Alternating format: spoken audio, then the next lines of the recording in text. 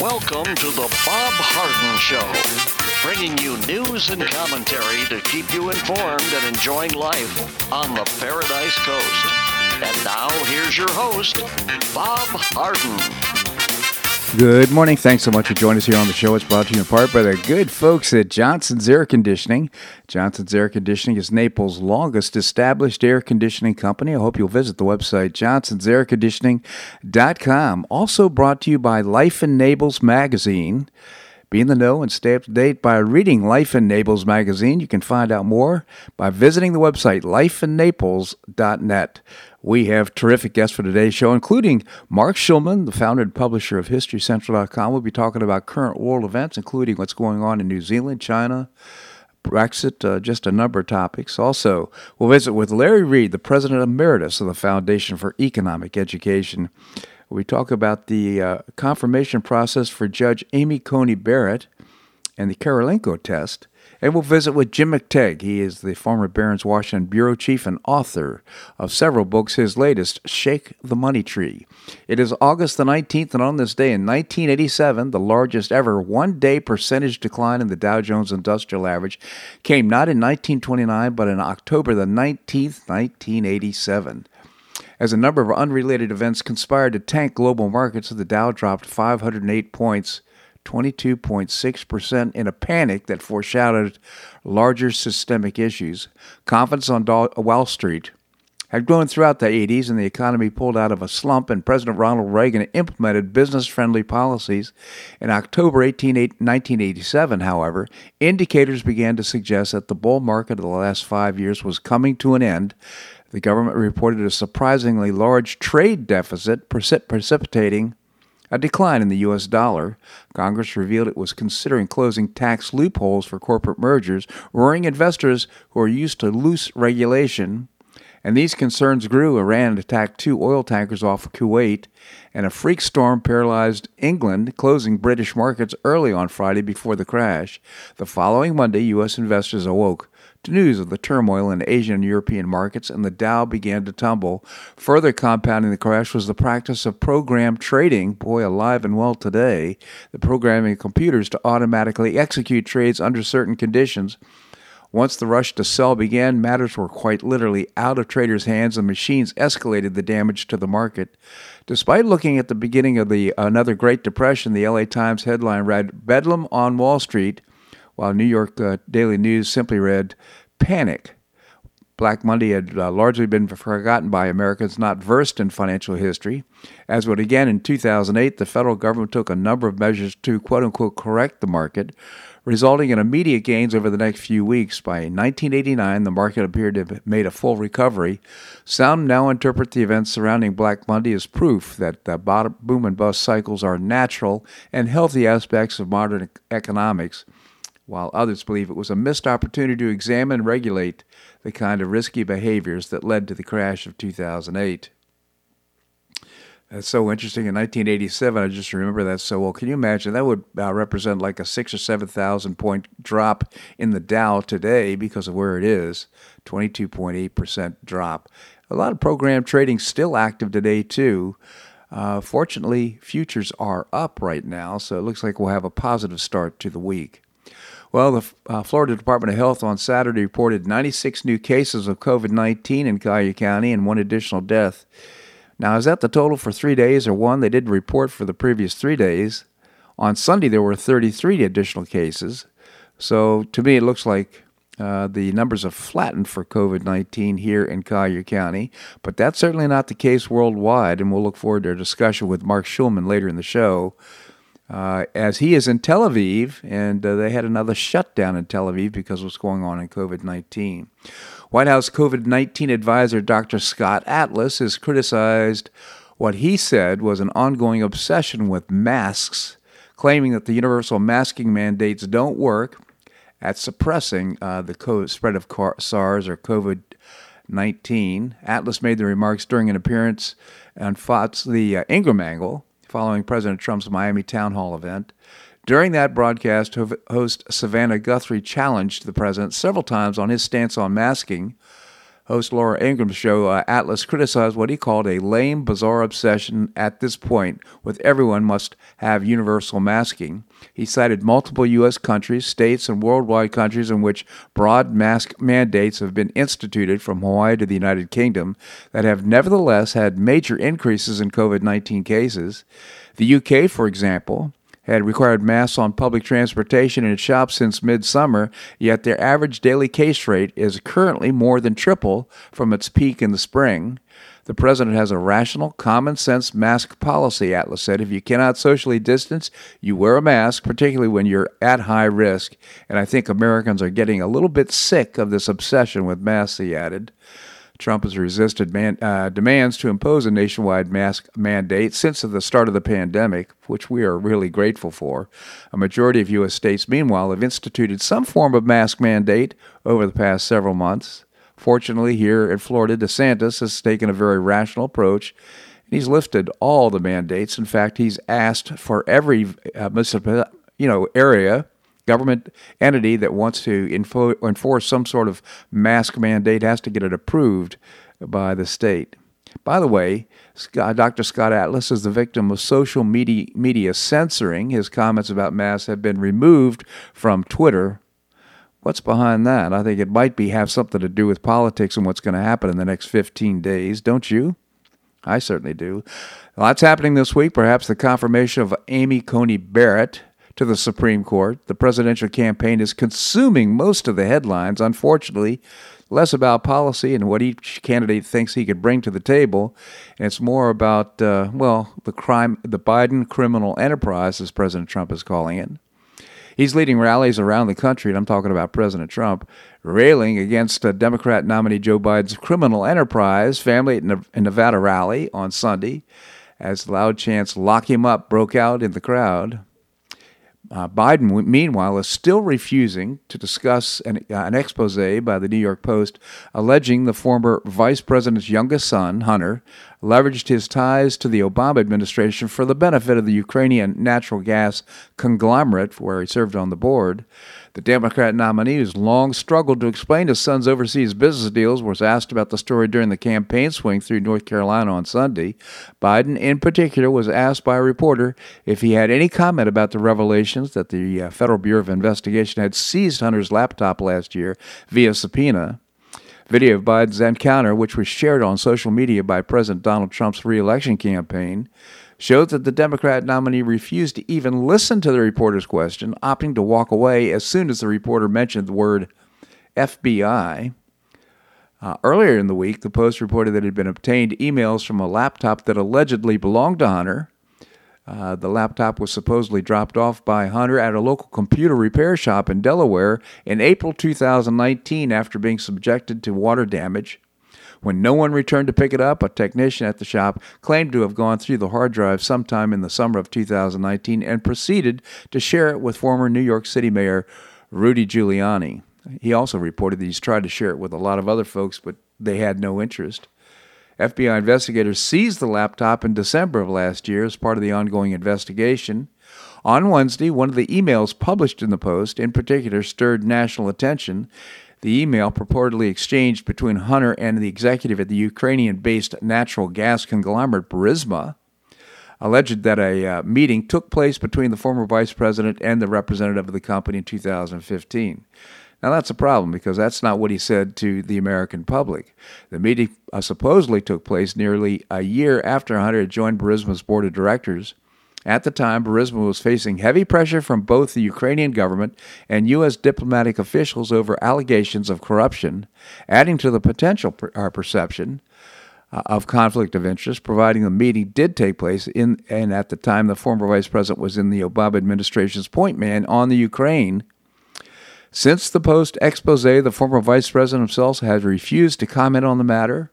He stuck to that strategy even as the campaign has suggested that there's no official meeting with the Burisma representative may have taken place. It may have occurred in an unofficial capacity. Didn't show up on a scheduler. Biden's campaign would not rule out the possibility that the former VP had some kind of informal interaction with the representative, which would appear on Biden's official schedule. Wouldn't appear on his schedule, that according to Politico. Well, President Trump's having none of it. His campaign released an ad Saturday highlighting the president's candidate Joe Biden's family making themselves rich off the vice presidency. Here's a quote: "A Ukrainian company hands Hunter Biden a lucrative deal," the voiceover states, as the Chiron reveals. Joe Biden's son, Hunter Biden, made tens of thousands of dollars per month with Burisma, despite a stunning lack of experience or expertise in the energy sector. Joe Biden said he knew nothing. Turns out he lied.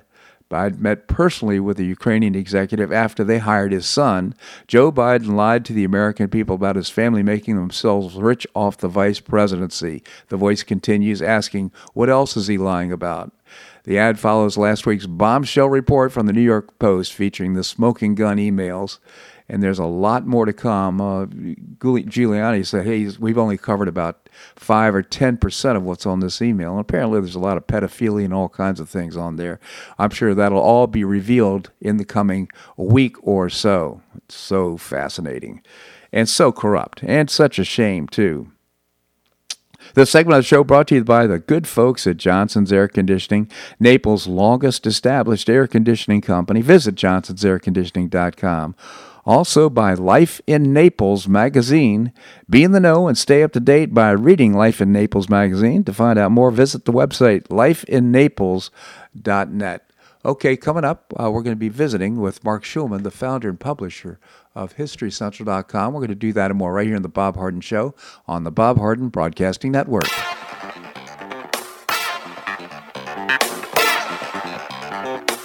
Stay tuned for more of The Bob Harden Show here on the Bob Harden Broadcasting Network.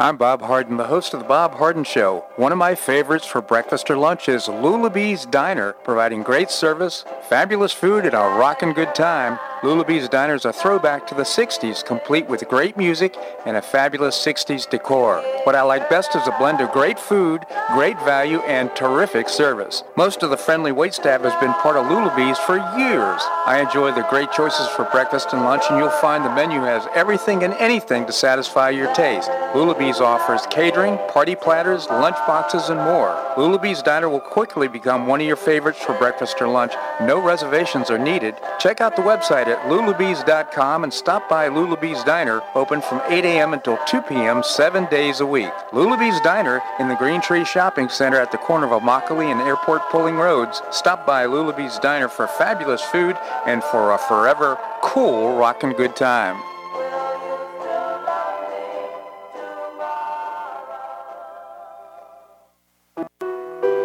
Did you know St. Matthew's House operates the only emergency homeless shelters in Collier County? St. Matthew's House provided more than 500,000 hot meals to those in need last year, and since 2010, 527 men and women have graduated from the St. Matthew's House Justin's Place Addiction Recovery Program. For over 30 years, St. Matthew's House has provided innovative solutions to fight homelessness, hunger, substance abuse, and poverty in Southwest Florida. And you can help St. Matthew's House in this life-transforming work by patronizing the St. Matthew's House thrift stores, Cafe M25, car wash and detailing center, and award-winning catering operations. For more information, visit stmatthewshouse.org. That's stmatthewshouse.org. St. Matthew's House is a 501c3 not-for-profit organization and does not solicit government funding.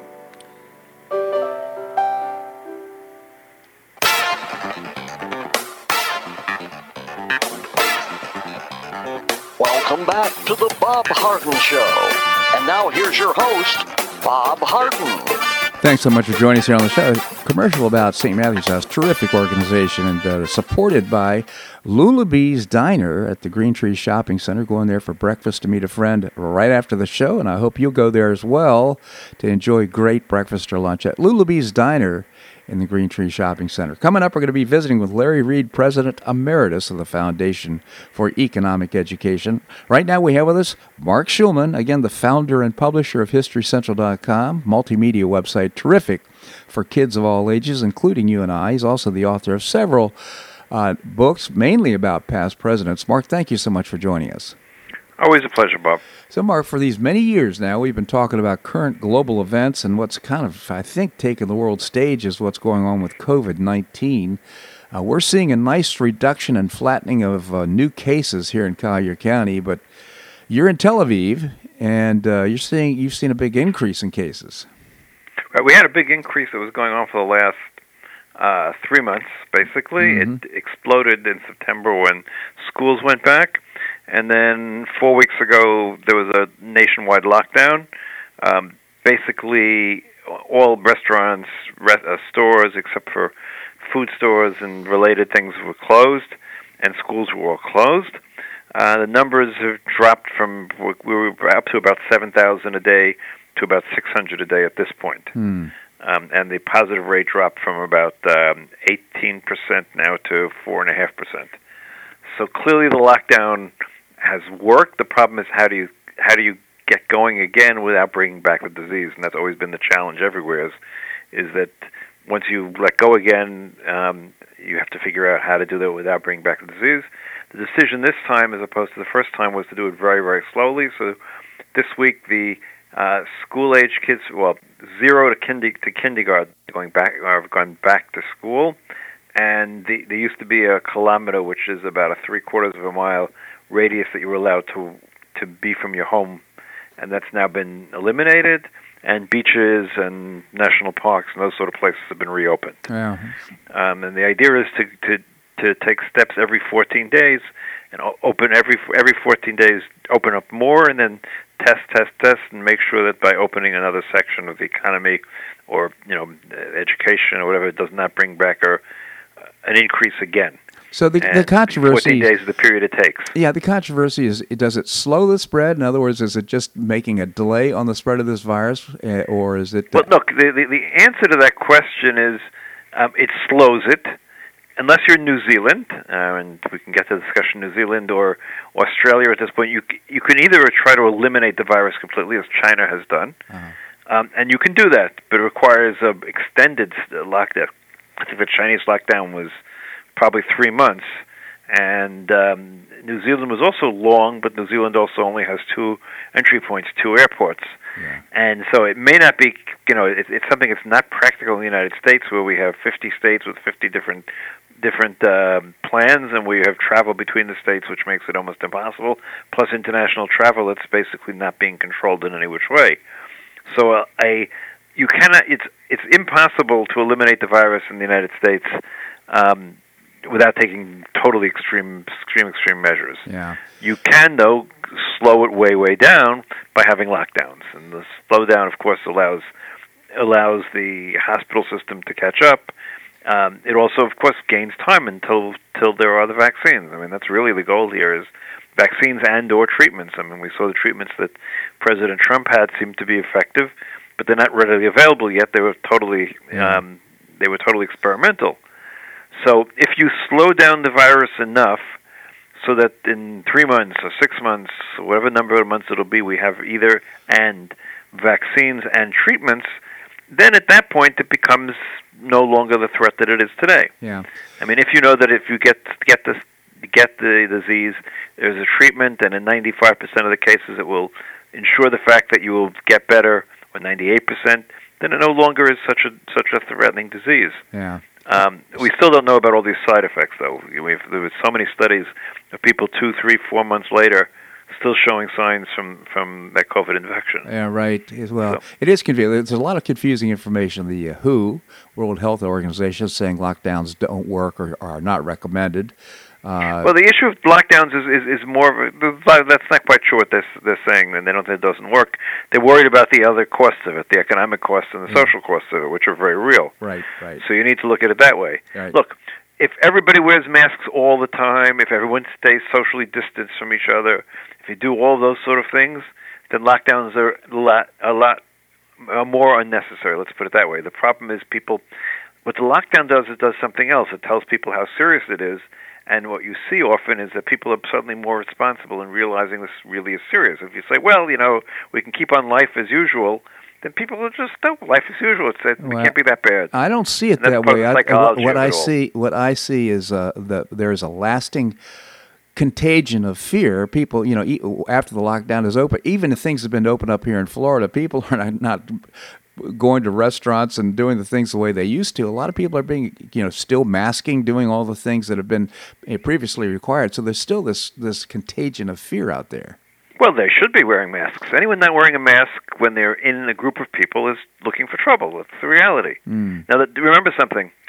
A mask does not protect you. The mask protects the other person. That's one of the things that keep on getting lost in this whole discussion about masks.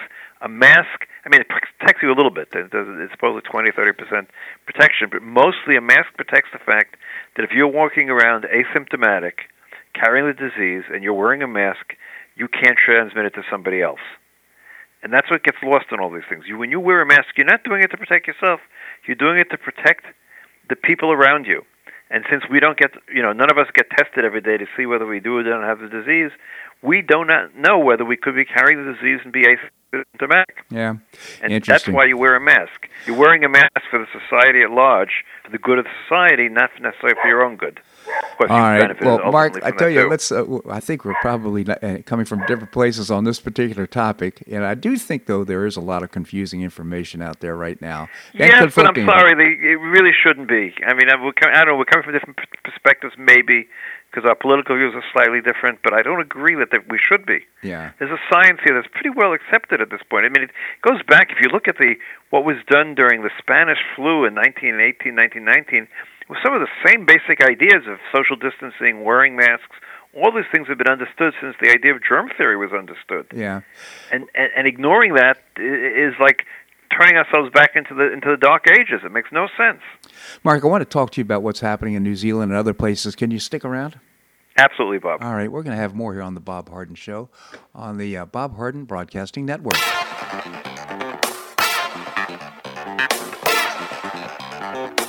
Stay tuned for more of the Bob Harden Show here on the Bob Harden Broadcasting Network.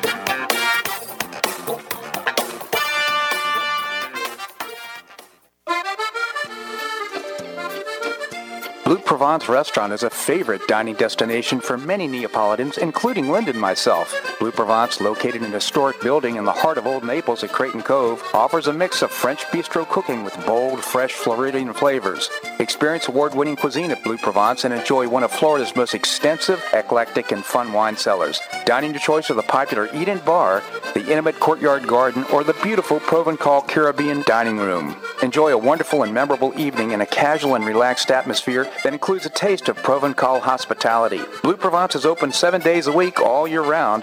Visit BlueProvenceNaples.com for reservations, everyday specials, and coming events. That's BlueProvenceNaples.com or call 261-8239. That's 261-8239. Blue Provence French Restaurant in the heart of Old Naples.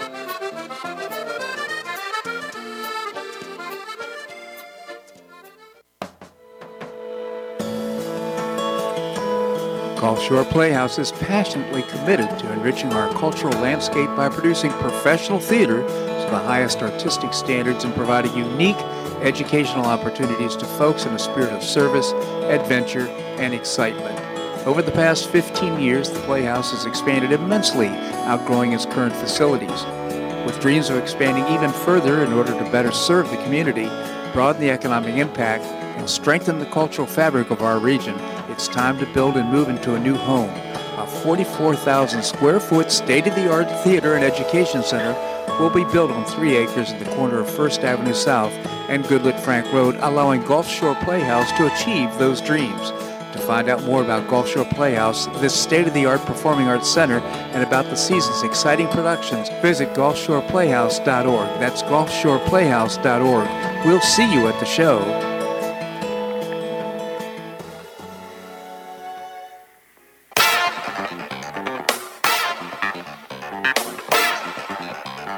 Welcome back to the Bob Harden Show. And now here's your host, Bob Harden.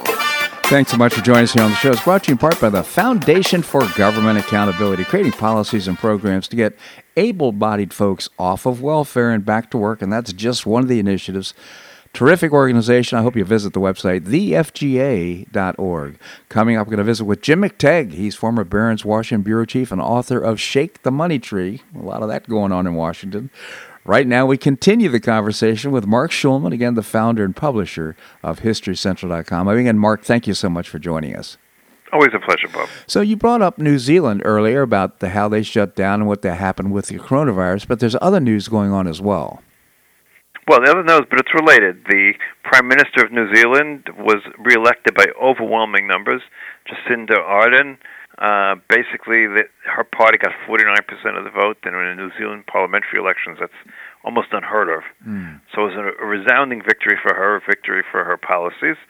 It's interesting to note, by the way, that the countries that have done best with COVID-19 have primarily been run by women. If you have Finland, you have Iceland, you have Norway, and you have Taiwan. All women leaders, and Germany, of course, relative to the rest of the EU, is doing better also. So all those countries have women leading the countries, and all have done substantially better than their neighbors, and of course, and Australia too. Excuse me. And so they've all done better than their neighbors, and of course, New Zealand's done the best. They've eliminated the virus. When you say that, it reminds me of what's happening in South Dakota as well. So maybe the women should be making the decisions. Right. Women do a much better job as leaders. I've always thought that, frankly. So, we don't have a woman running for president this year, but maybe next time. But the fact of the matter is, women have done an excellent job in the world as leaders, certainly in terms of COVID. I don't want to talk about anything else, their policies or anything else, but in all cases, even look at Germany, relative to the rest of the EU. The rest of the EU is in really big trouble right now, and the numbers have gone way, way up in almost every country, and in almost every country, also Slovenia, which I think is also run by a woman. Yeah. But in almost all those countries, except Germany, has done a reasonable job keeping it down, and all those countries that have done well have been women running it. So again, what does that say? Whether that's causal or not, I have no idea. But the important thing is that whoever runs the country. I'll tell you one thing. I think it's causal. In my generally watching women versus men in positions of power, women tend to listen more. And, so listening skills is the operative, not the sex, but the listening skills seems to be the operative concern. Right, but listening skills seem to be stronger among women than among men. Men tend to be so sure of themselves that they don't need anyone else to tell them what to do. This is, it's a generalization, obviously. We all know that from our own lives between women and men we know. But generally speaking, women tend to be more receptive to other ideas and questioning things. And that's what I think in the success of all those leaders has been the fact that they've listened to advice, they've garnered advice, and they followed the best advice they found. All right, so let's move on to China and what's going on there.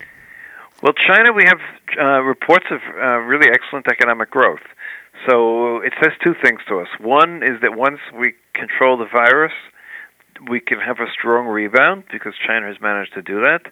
The virus doesn't exist these days in China. There were a couple of cases recently, but by and large, China has returned totally to normal life. People are no longer afraid, like you were describing, to go out to restaurants and other places. And therefore, the Chinese economy, in terms of exports, in terms of production, has revived completely, and even in terms of consumer spending, has gotten close to the pre-COVID levels. That's interesting. So I know that they've experienced a 4.3% annual rate in terms of growth in the GDP, but that's nowhere near what they had previously. But of course, that's looking backwards rather than forward.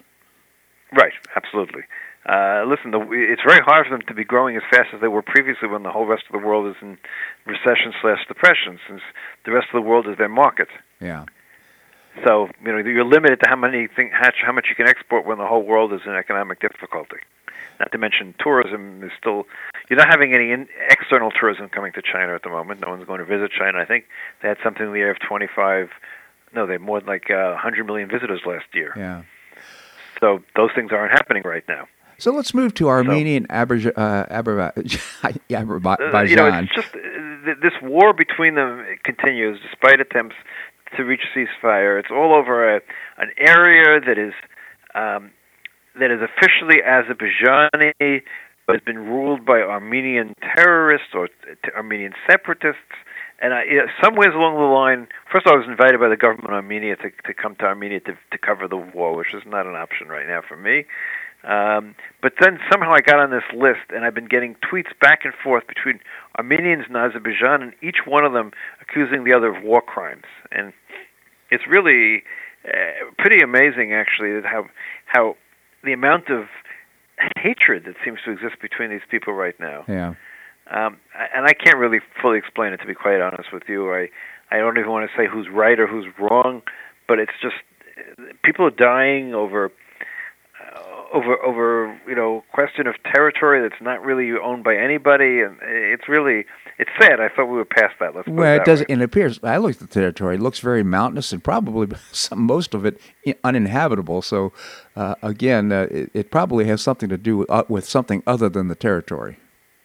Right, but it has to do with national pride and history and all those things. Absolutely. Yeah. But again, resolve it in the boxing ring or something. Don't resolve it by killing each other and killing your civilians. There definitely seems to be significant civilian deaths on both sides. Yeah. So now let's move to Brexit, which has been an ongoing tale of a thousand nights, so to speak. With looks like the talks are now off. What's going on? Talks seem to be off. They broke down over various issues. The strange thing is, there was an agreement that they had signed, and Boris Johnson, for reasons that's not clear to me, honestly, backed away from that agreement and wanted to renegotiate the agreement. And the EU is basically saying, sorry, we're really not interested in renegotiating. We spent, months negotiating this agreement. So now he's telling everyone to be ready for a hard Brexit. I mean, don't forget, the actual Brexit took place months ago in terms of legally, but all of the issues relating to trade, etc., sort of stayed in place in the meantime in this interim period of time. I predicted that. So now we're talking about. I predicted that the agreements, once they should have been terminated, but I suspect that the behaviors, the agreements, are probably not enforced in terms of what's on paper, but probably they're acting the same way as they were before the Brexit happened. Right, but you get into all sorts of legal issues that are important in terms of tariffs and everything. Don't forget that. They issue whether British goods will be taxed going into the EU and vice versa, and the cost of trade will suddenly go up. So it's not at all clear where this is going. And then in Brexit, and then Boris Johnson's has some more scandals on his hands. It seems like personal scandals. So it makes. Let's put it this way: it keeps the British tabloids busy. Yes, it certainly does. See, I read something interesting today that Nigeria is having its trouble with its special police forces, and apparently these people are they're using it as just really to steal from the people to terrorize them. And so there's been riots in the streets. But one of the interesting facts is that there's got 200 million people in Nigeria, and the average age is way below the world average. So most of the people under the age of, say, 30. Right. Well, all of Africa has a very young population. Let's start with that point. It has the youngest population in the world. Africa still has the highest birth rate in the world. So while the birth rate in Asia has plummeted over the last 15, 20 years, certainly in China, but most of Asia it's plummeted, and of course in Europe and the European Union it's below 2, and in the United States it would be below 2 if it wasn't for immigration. Africa has remained very high, and so it has a very high number of young people. These are big countries with large populations, and they don't make a lot of news in the rest of the world. We sort of ignore the fact. I mean, you say 200 million people, and we oh, really 200 million people? Yeah, it's a lot. You probably would ask the average American, or European for that matter, how many people live in Nigeria, they'd probably answer 30 or 40 million. Yeah. If that many. Right. So we need to, pay more attention to Africa. Interestingly enough, by and large, COVID-19 has not hit Africa that hard, and much to the surprise of many. People thought it would be very hard hit, but it hasn't been. It's not been as easy as it's been in Asia, but it's not been nearly as hard as people feared it would be. I wonder if that has something to do with travel between the countries. My guess is that there's not a lot of mobility in Africa as there might be in other parts of the world. It could be. It could also, this whole thing could also be in some which way genetic too. We don't know. Yeah. I mean, the big question in my mind is, why has Vietnam done so well? I understand why Taiwan has done well and China has done well. They have a really advanced epidemiological service, and they work hard at it. I mean, one argument is that there was there have been a lot of other cases of similar viruses in Asia in the past 15 or 20 years. Maybe people have developed a certain immunity or a higher level of immunity. Maybe that's it. But these are all sorts of questions we just don't have answers to. Yeah. Mark Schulman, again, the founder... Excuse me, Mark. Go ahead. I was just saying we make a lot of policy, we make decisions, but we're still very much in the dark about many aspects of this disease. Yeah, absolutely. Mark Schulman, the founder and publisher of HistoryCentral.com. I always appreciate your perspective and commentary here on the show, Mark. Thank you so much for joining us. Have a great week, Bob. You as well, thank you. All right, coming up, we're going to be visiting with Larry Reed, the President Emeritus of the Foundation for Economic Education. We're going to do that and more right here in The Bob Harden Show on the Bob Harden Broadcasting Network.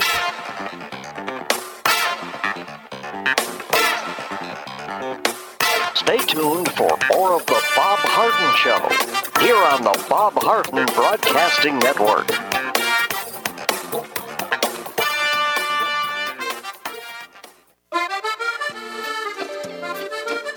Blue Provence Restaurant is a favorite dining destination for many Neapolitans, including Linda and myself. Blue Provence, located in a historic building in the heart of Old Naples at Creighton Cove, offers a mix of French bistro cooking with bold, fresh Floridian flavors. Experience award-winning cuisine at Blue Provence and enjoy one of Florida's most extensive, eclectic, and fun wine cellars. Dining your choice of the popular Eat-In Bar, the intimate Courtyard Garden, or the beautiful Provencal Caribbean Dining Room. Enjoy a wonderful and memorable evening in a casual and relaxed atmosphere that includes a taste of Provencal hospitality. Blue Provence is open 7 days a week, all year round. Visit BlueProvenceNaples.com for reservations, everyday specials, and coming events. That's BlueProvenceNaples.com or call 261-8239. That's 261-8239. Blue Provence French Restaurant in the heart of Old Naples.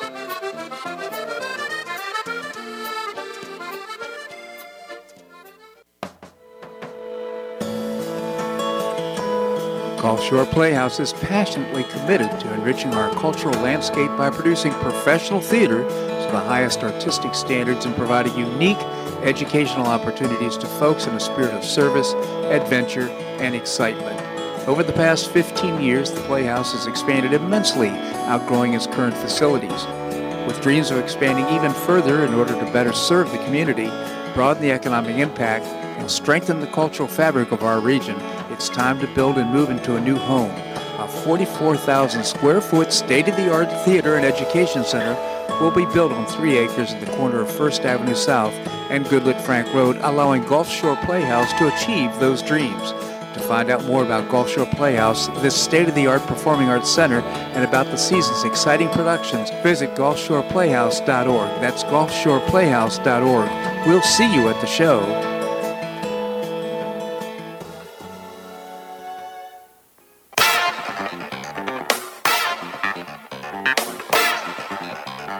Welcome back to the Bob Harden Show.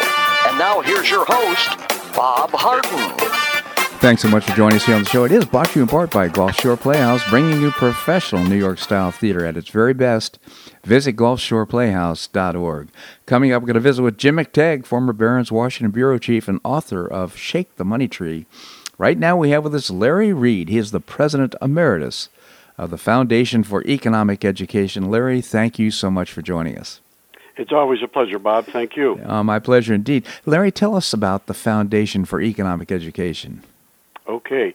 We are a privately funded foundation, and we secure support from other foundations as well as individuals from all over the country and abroad, because our purpose is to educate and inspire young people of college and high school age in ideas of individual liberty, personal responsibility, character, minimal government, private property, all the things that we believe made America great in the first place. And we do that by way of our website, which is at FEE.org, and many in-person programs all over the country. Once we get over this COVID-19 business, just a terrific organization, and if there's a young person in your life at those ages, high school or college age, certainly introduce them to the Foundation for Economic Education, FEE.org. So Larry, you wrote just a great column, so interesting. Judge Amy Coney Barrett and the Krylenko test. It seems like that's what she's getting from the Democrats. Maybe you can tell us about it. Okay. Yeah, as I watched the first day of hearings, I was reminded of a Soviet Union legal theoretician who played a major role in the 1930s. His name was Nikolai Krylenko, and he was a practitioner of what was called socialist legality. And it sounds fancy, but it was really nothing more than saying, well, whether an accused person is innocent or guilty doesn't depend upon whether he did what he's accused of, but rather where his politics lie. Yeah. In other words, if you're faithful to the party, the Communist Party, and you're accused of something, we'll find a way to find you innocent. But whatever the crime that you're accused of may be, if we think your politics isn't right, we'll find a way to get you. Yeah. And that's basically the approach that the Democrats were taking against Amy Coney Barrett. They were trumping up possible charges, trying to make an issue of her faith, things like that. And it really didn't matter that she was an impeccably qualified and very sharp, personable nominee. What mattered to them was that they didn't think she would, as a justice, vote the way they wanted to for their agenda. Yeah, I know. And it's pretty clear, boy, she's a textualist, she is originalist, she is a person who relies on the language in the Constitution, and certainly has an impeccable understanding of constitutional law. She demonstrated in the hearings. She knew all the cases and her points of view. So this is the kind of person that you want on the court. But the questioning, to pile on to what you just said, was all about whether she would make decisions that would be favorable to the Democrat Party, the things that they want to see, which basically in some cases are just not even constitutional. Yeah, it's ironic, isn't it, that all these senators who presided over the hearings, the Democrat or Republican, they all swear an oath to uphold the Constitution. The idea being that Congress passes laws, and it's the job of the judicial branch of government to interpret those laws, to find out how do we apply what the legislators wrote to particular circumstances. And then these senators then, when confronted with a nominee who will do just that, who will look at what they write and interpret it accordingly without the application of any political agenda, they can't stand her. Yeah. In other words, they actually want nominees who will shred the Constitution, pay no attention to the laws that these senators pass if in any way they stand in the way of their real agenda. Yeah. I mean, you'd think even a left-wing senator would want a court which took the law as perhaps they themselves wrote it and interpret it accordingly instead of just make stuff up. Yeah, just another observation. I think the legislative branch of the government has caved in and given away a lot of their power to the executive branch, and that's with all these ABC agencies that exist that have a lot of power, but absolutely they're not voted in. They're mainly appointed types of heads of the EPA and other agencies. But the point is now they're saying, well, since we've caved in and given this power away, we want the judicial branch to pick up what we've given away. Yeah, exactly. And it's just so ironic and dangerous to a free republic for Congress to simply say, we don't have time for this, we don't understand it, let's just pile a nice big chunk of power onto an unelected bureaucracy and let them make all the decisions. It's ironic and it's dangerous then when a justice might say, wait a minute, you can't do that. It's not in the Constitution. The Democrats who are opposed to Amy Coney Barrett really want law to be made up on the fly, especially if it supports their agenda, and they don't care whether it's made by an unelected bureaucracy or they themselves when they have majorities in the Congress. Yeah, and just think about the context of what we're talking about here, thinking about what's happening in Portland, Oregon, and the lack of rule of law. I think most people want rule of law, and they'd like to see justices like Amy Coney Barrett, not only in the Supreme Court, but in appellate courts and district attorneys. How about district attorneys across the nation enforcing the law? And they're, of course, elected offices for the most part, but this is such an important issue. If Amy Coney Barrett were not a principled jurist, if she just wanted to accumulate more votes in the Senate, she should tell those senators, oh, well, if you confirm me, and if at any time the Constitution stands in the way of your ideology, I'll be glad to scrap it on your behalf. Right. Let's give all power to the state. She'd probably pick up a few more votes. Absolutely, and of course they're questioning.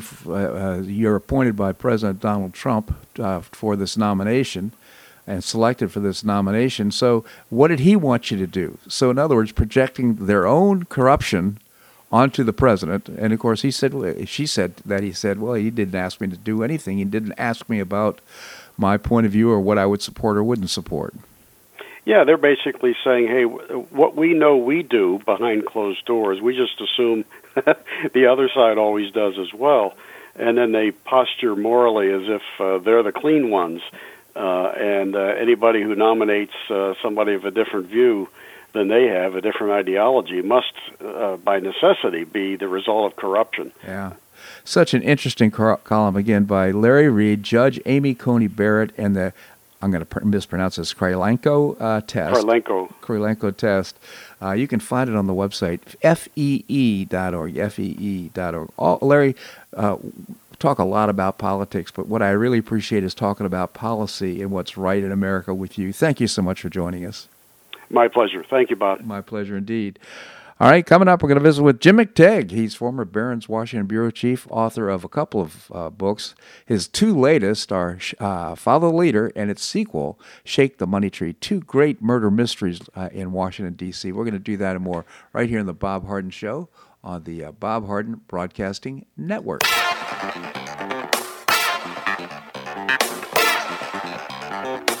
Stay tuned for more of the Bob Harden Show here on the Bob Harden Broadcasting Network.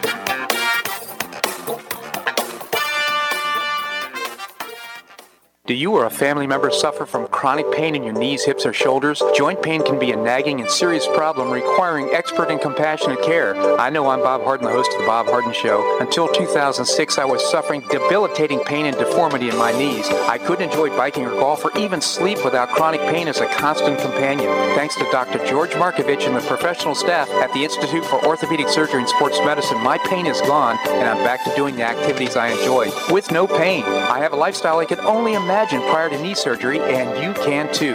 Call the Institute for Orthopedic Surgery and Sports Medicine. They will thoroughly evaluate your condition, provide personalized, state-of-the-art treatment, and help you relieve your pain and get back to your active lifestyle. At the Institute for Orthopedic Surgery and Sports Medicine, your care will be professionally managed through every phase of your recovery. For an initial consultation, call the Institute for Orthopedic Surgery and Sports Medicine, located off Tamiami Trail in Bonita Springs, at 482-5399. That's 482-5399. You listen to The Bob Harden Show, so why not market your company to our loyal listeners? Ads are played live on each show and then archived so listeners can hear the show and your ad at their convenience. Each advertising package includes a banner on bobharden.com with a link to your website at no extra charge. Join Lulabee's Diner, Johnson's Air Conditioning, Blue Provence, and many others who advertise on the show. Call me at 598-3889, that's 598-3889, or send an email to bobharden@hotmail.com to design an ad program that's just right for your business and your budget. You'll be pleasantly surprised at the cost and the value. Several advertisers have been with me for years. Find out why by calling 598-3889 or send me an email to bobharden@hotmail.com. You'll be glad you did.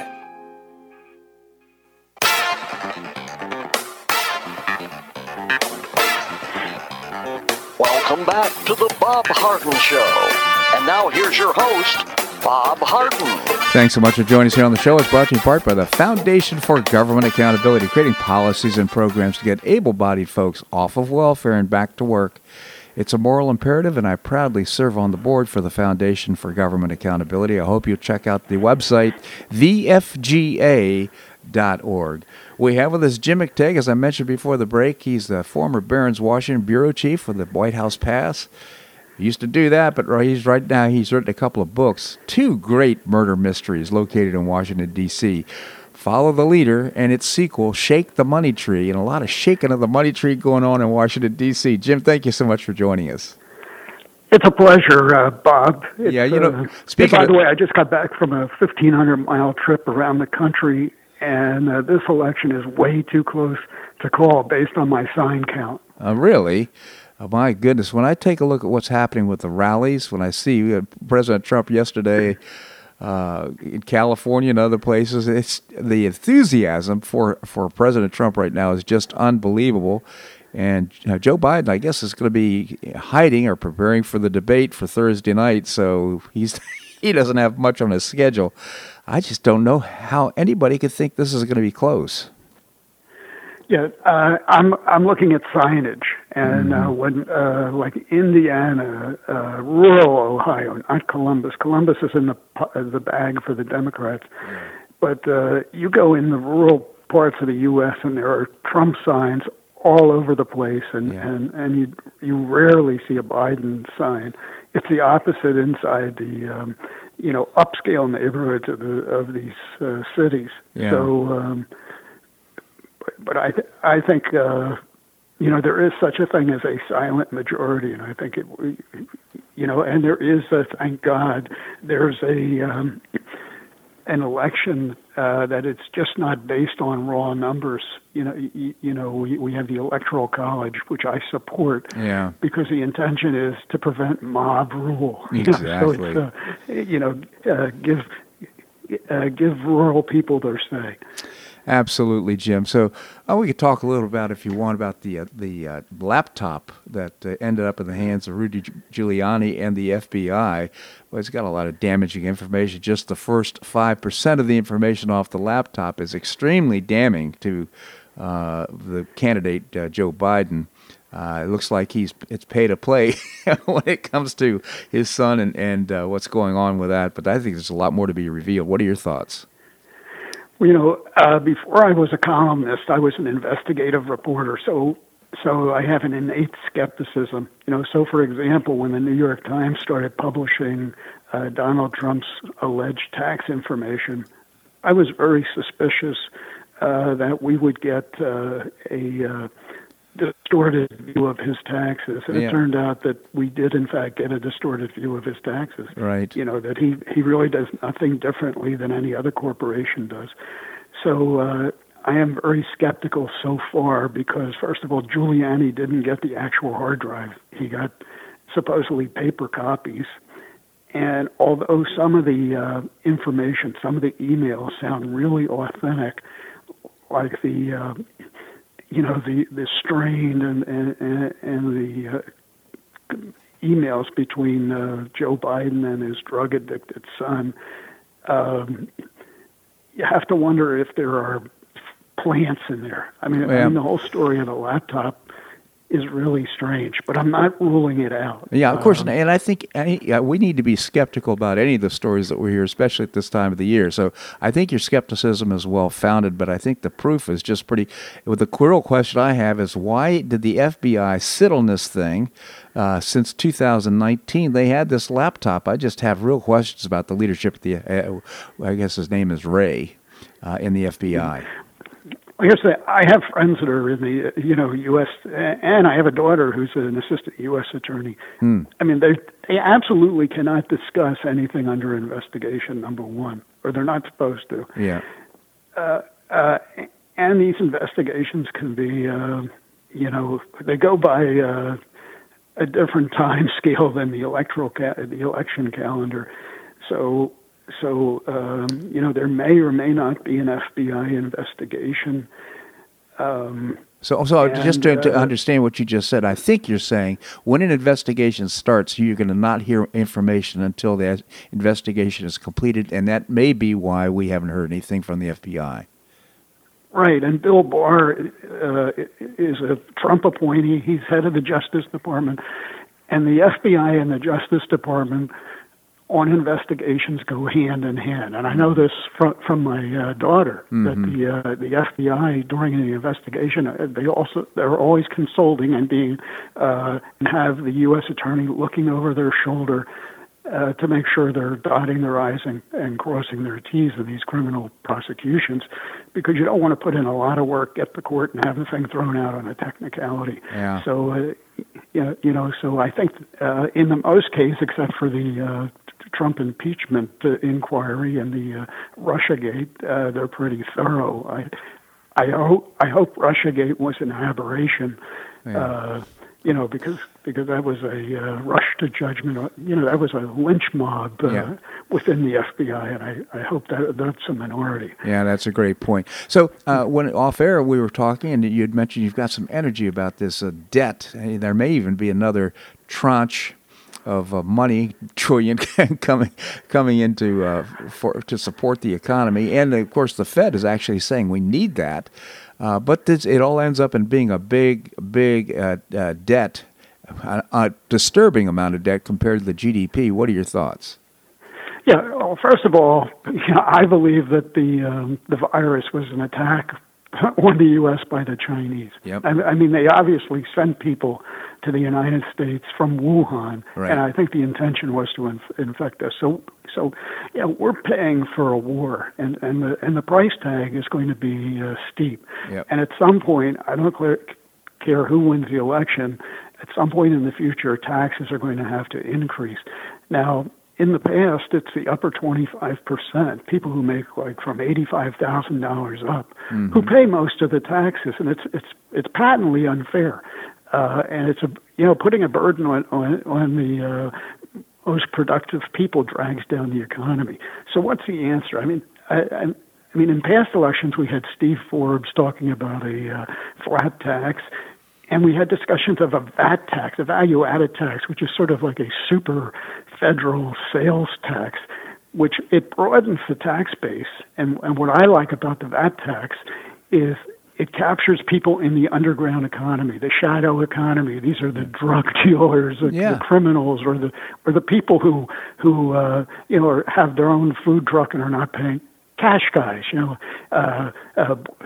people who are in a cash-only basis, they end up paying the tax whenever they buy something. Well, Neil Bortz was a proponent of the fair tax. That's what he called it. He wrote a book about the fair tax, and I think it's what you're saying is a great idea, Steve Forbes. I like the idea so much because it's based on consumption and not on earnings. But the other side of it is, the problem is, quite frankly, is a lack of trust for Congress, because if you'd have to pass some sort of an amendment to have a VAT tax to the Constitution, and if you had both an amendment passing for the income tax as well as the VAT tax, do you think they'd abandon the income tax? I don't think so. No, even proponents of a VAT tax call for sort of a flat tax on upper income, the very wealthy. So no, I agree with you. It's not an easy fix. It's and if it were an easy fix, we would have had it done 20 years ago. Yeah. And you can't trust Congress not to adopt a VAT tax and then keep the income tax, and so plunge the country into a real crisis. So there would have to be some kind of a braking mechanism put in place, but again, we can't go on the way we're going. I mean, the underground economy is probably $2 or $3 trillion a year annually that is untaxed. So that could bring in hundreds of billions of dollars in taxes. It also would enable us to eliminate the corporate tax, or keep so. We would be a more attractive destination for corporations. So it has a lot. I totally agree with what you're saying, Jim. I think it's a great idea. Getting there, of course, would be a very difficult path, but having some sort of a consumption tax is much better than an income tax. And guess what? We wouldn't have to be sending all this information to the federal government about us. All we'd have to do is just file one little piece of paper each year based on the fair tax. So I support that. Jim, I just genuinely appreciate your commentary here in the show, and I do want to promote your two books, Shake the Money Tree and Follow the Leader, the two books that Jim has written are great murder mysteries. I really appreciate you coming on the show. Thank you so much for joining us. Thank you for having me, Bob. My pleasure indeed. Well, that's a wrap here on today's show. I hope you enjoyed it. Always appreciate your feedback. You can send me an email to bobharden@hotmail.com. I send out an explanation of the show each day. And if you'd like to get subscribe to the newsletter I send out, just send me an email at bobharden@hotmail.com. Tomorrow we'll visit with Kathleen Pasadomo, our state senator. Boo Mortensen is going to be with us. She's actually going to be back on the Paradise Coast. Always a lighter side of the show. Seton Motley, a founder and president of Less Government. I'm going to invite my wife on the show to talk to us about her newsletter that she sends out, which is very popular. So we'll be talking about what's in the latest newsletter as well. I hope you make it a great day on the Paradise Coast or wherever you are. Namaste.